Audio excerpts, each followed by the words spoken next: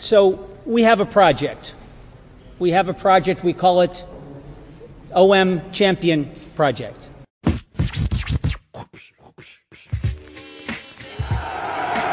de Pelé vers Papin qui dévie habilement vers Chris qui reprend. Et but fantastique de Chris Waddle.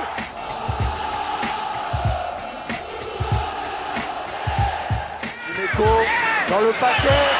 Il n'est pas signalé en jeu face à Joël Max et ça va être le but de Chris Waddle. But de Waddle. 1-0 pour l'Olympique de Marseille.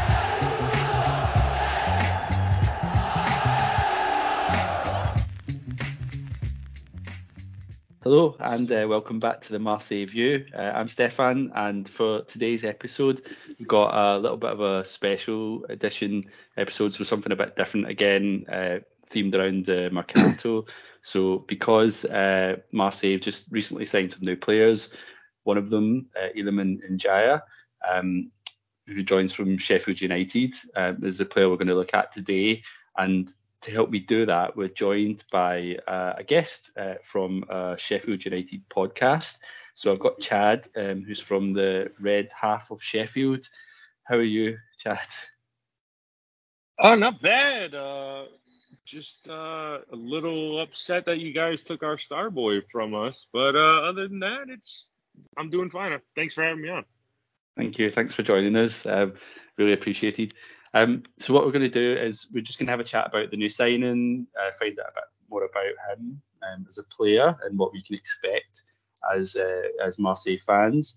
There's quite a lot of excitement about this player actually amongst OM fans, because I think people seen a bit of him at the World Cup, and he's got some previous history with the club and the city. I think he's not actually originally from Marseille, but he did live there and play for the youth side when he was a kid, before moving I think back to Senegal and then the UK. So like there's a kind of emotional connection there, and he's seen as a big OM fan. So a lot of OM fans have kind of bought into that, so they're quite excited about him. But I don't know how much people have actually seen him play before, especially since he's been playing in Championship. But yeah, we'll get down to that just in a minute. But Chad, do you want to just tell us a little bit about yourself first and your podcast, and where people can find out a bit more about what you're doing? Yeah, I've been a Sheffield United fan, and it's probably weird to your listeners. Yeah, I do have an American accent. I do live over in the States, and no, I don't support any of the top 6 clubs in England or any of the big ones in the world. But I've been a United fan for about 7 years now, and followed us from the trials and tribulations of us being bottom of League One, Chris Wilder coming in, and us going on an incredible journey all the way to the Prem. And then a little thing called COVID happened and messed it all up.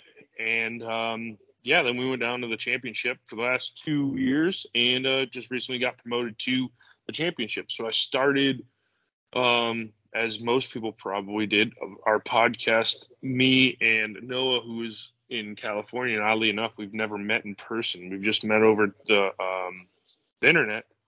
3 years ago, we started it, and it's turned into something that is enjoyable, and it's a passion, and it's turned into a hobby for both of us. But if you guys want to know about Sheffield United from an American point of view, you can check us out on all podcast platforms, Spotify, Apple, wherever you find your podcast. And you can check us out at Red Sheffield on Twitter. We have an Instagram, Red Half of Sheffield. We're on Facebook. We have a YouTube channel where we release videos every few weeks. I'll start doing match previews for our games coming up this season. So just check us out wherever. And if you're interested in finding out about Sheffield United from an American point of view, I highly rate you check it out. Fantastic. Okay, so just kind of moving on then, we'll chat a bit about the player. So firstly, just kind of obvious question, like what what's this player like? What's his playing style like? Position? What can we expect? What kind of player is Ndiaye? He is honestly, he's the best Sheffield United player I've ever seen. And I've only been around for a short time, but if you ask people that have followed the club for 50, 60 odd years, he's one of the best players to ever play in the red and white of United. And he's just a transform. I don't know. He's like, to sum up his playing style is like, when he has the ball at his feet, he can do anything with it. He netted 14 goals and 11 assists last year in the championship, was very influential to us getting promoted to the Prem. He can pick the ball up at his feet and just go on runs. He can turn defenders inside out. He's not afraid to shoot. He's not a very selfish player either. He likes to incorporate his teammates. I mean, at United, we had a good core group of core players last season, and he was the head of it. Now, granted, he wasn't our club captain. He'd only been at United for a total of 4 years. But, I mean, if he would have stayed in the summer, he would probably have been on number 10. They were going to hand the shirt over to him and whatnot. But he is just a talent that him playing at a bigger level is going to get him a lot of exposure, and he's going to be a name that a lot of people are going to get to know over the coming 3-4 years, I'd say. Okay, so it's pretty strong stuff. So I guess one of the things that kind of wondering is like just about his best position. So we play. We've got a new coach, Marcelino, and it seems like he's likely to play a 4-4-2. So like with two kind of attacking midfielders in the wings. Like kind of like wingers stroke attacking midfielders. And I guess, how do you think he would fit into that kind of system? Are we likely to see him, is he most suited playing out wide or through the middle, up front? Like what do you think we should expect?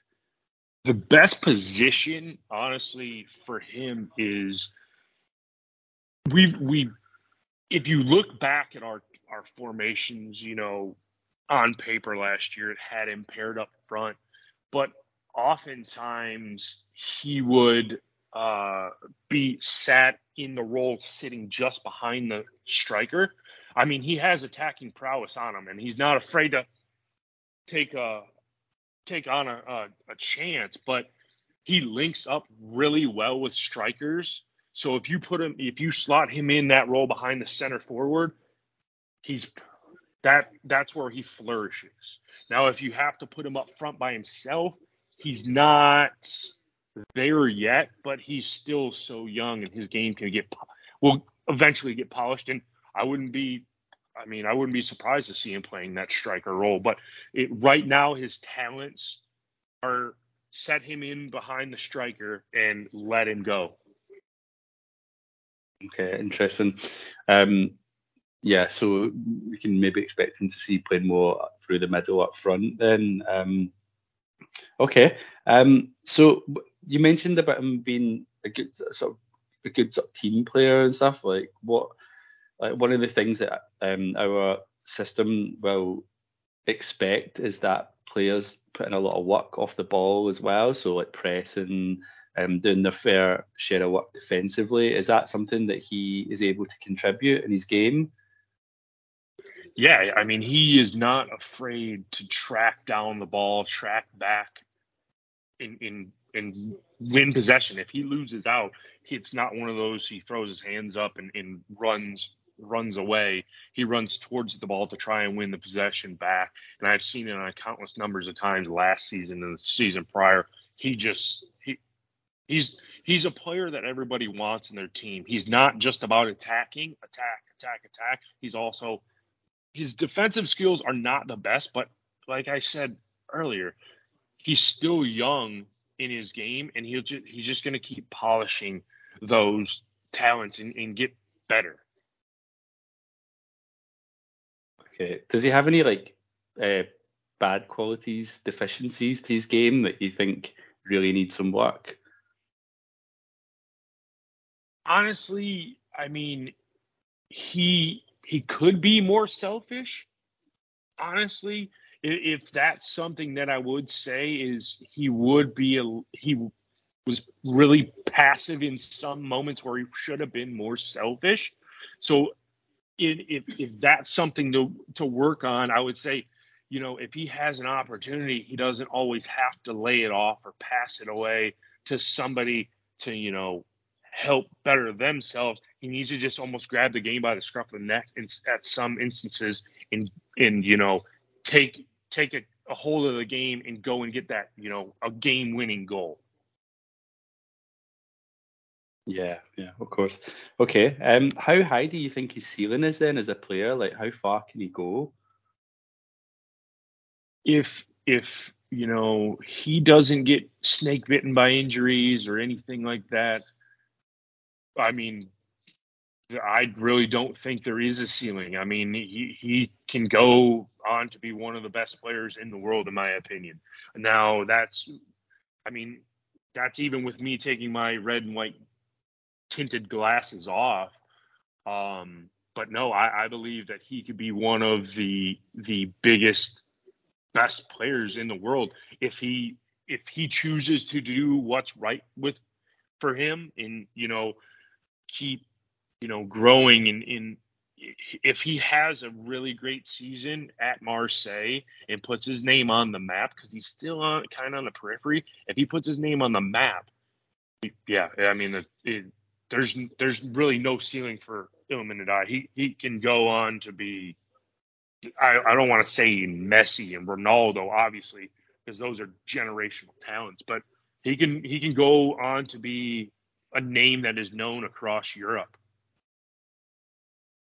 Yeah, it's interesting, like, because I mean, that's those are bold claims, but I have like spoken to other Sheffield fans. I live in Yorkshire myself, and one of my friends is saying very similar things about him, and it kind of shocked me. But he does. It seems like there's a lot of people that rate him very, very highly. So, I guess the one thing that I wonder about that is like, why aren't other big clubs? Why weren't they trying to get him if he's this talented? Like, why is he gone to Marseille? Well, see that I mean, he didn't have any interest from anybody in England right now because I think obviously the whole England tax and playing for, but he didn't really Sheffield United. Yes, he helped us gain promotion. Obviously, Marseille is his boyhood club. He loves the club, so that's where he wanted to go. That's why the interest in the two clubs. But if he would have played a season in England, we in the Prem, they would have had the big six clubs would have been beating down the door to get him. Because if he would have played anywhere near how he played last year in the championship and got 14, 15 goals and 10, 12 assists, I mean, everyone his price tag would have skyrocketed. We probably could have got him for if he didn't go to Marseille, we probably could have got 30 to 35, maybe even 40 million pounds next year if he had a season similar in the Prem this year and not only kept us up, that would have been everything we could ask for. Yeah.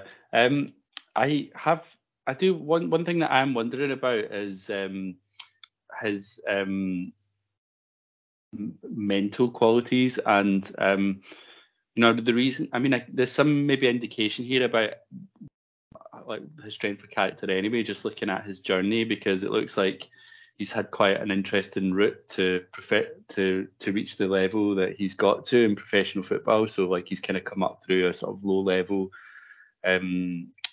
clubs background. So I think he was playing for Boreham Wood or something before he got picked up by Sheffield. So he's kind of not really like come through the traditional route like at a big club's youth system, and sort of worked his way up and maybe got his sort of opportunity a little bit later than some young players do. But yeah, I'm guessing.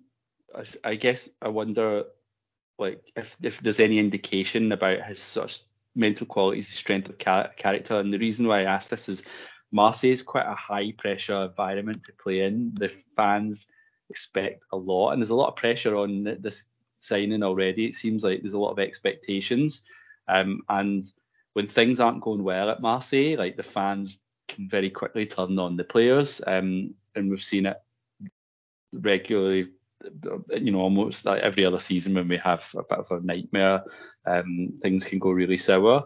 How do you think he will be able to cope with the demands of a very like volatile fan base?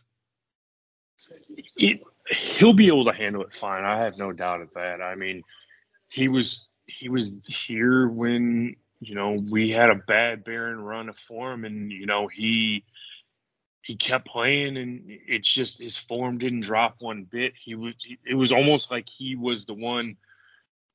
When we had our bad barren run, he was, energizing the side and saying, "Come on, we got to limp this over the line. We got to get over the line. We got to get promoted." And I think he is mentally strong. I don't think there's going to be any question of, when it goes bad. I mean, I don't see him folding under the pressure, not one bit.